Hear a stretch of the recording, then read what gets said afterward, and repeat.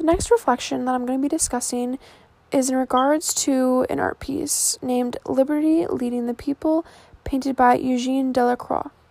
So, this painting taps into the emotion of pride through the vicious cycles of war in an attempt to achieve liberty.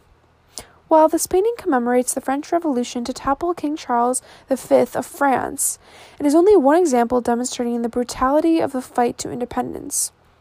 This painting reminds me of Crossing the Delaware, which can be recognized as the American version of Liberty Leading the People.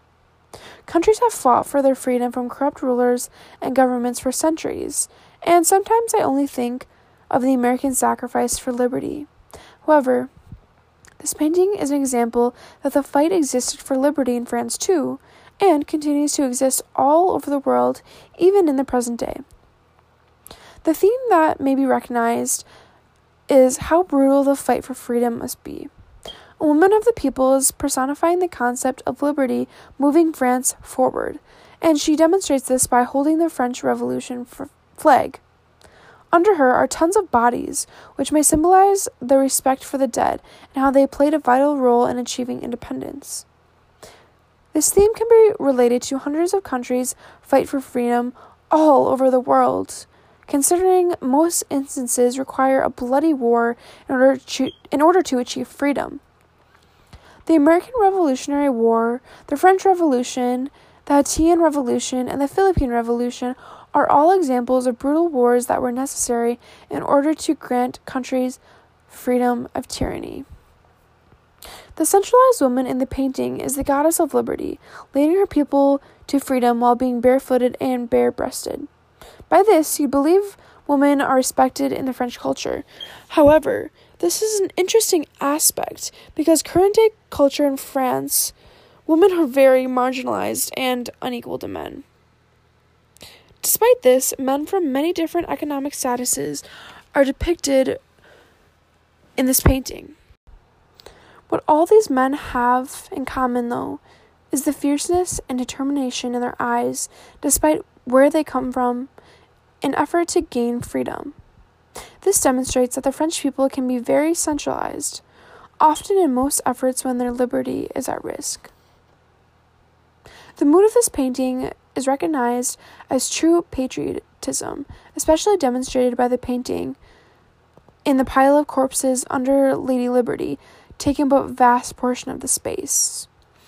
By doing this, one taps into the emotions of remorse and true appreciation for the sacrifices made in order to achieve freedom. The use of bright colors in the flag and the color red are all examples to highlight symbolism to the French Revolution. The use of light, especially around Liberty, emphasizes her power and recognizes her as a true hero.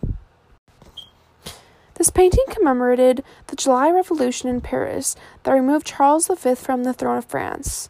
The artist, Delacroix, and the painting shortly after witnessing the open warfare in the streets of Paris that followed protests of the restrictive ordinances that Charles V published on July 26, 1830.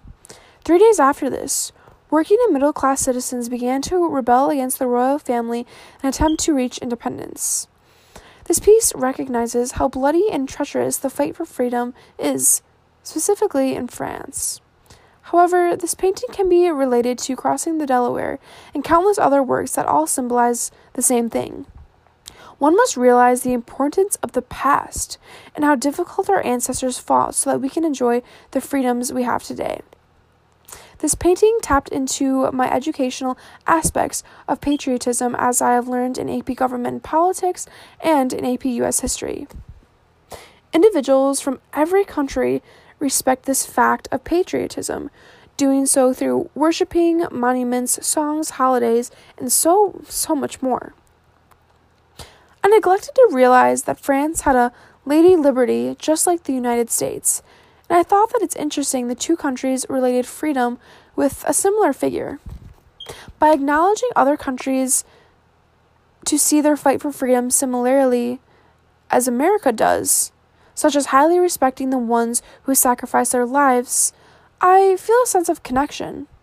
Oftentimes, people around the world feel very distant to people from other countries, but perhaps if we began to understand how similar our histories are, we can begin to relate on more of a personal level.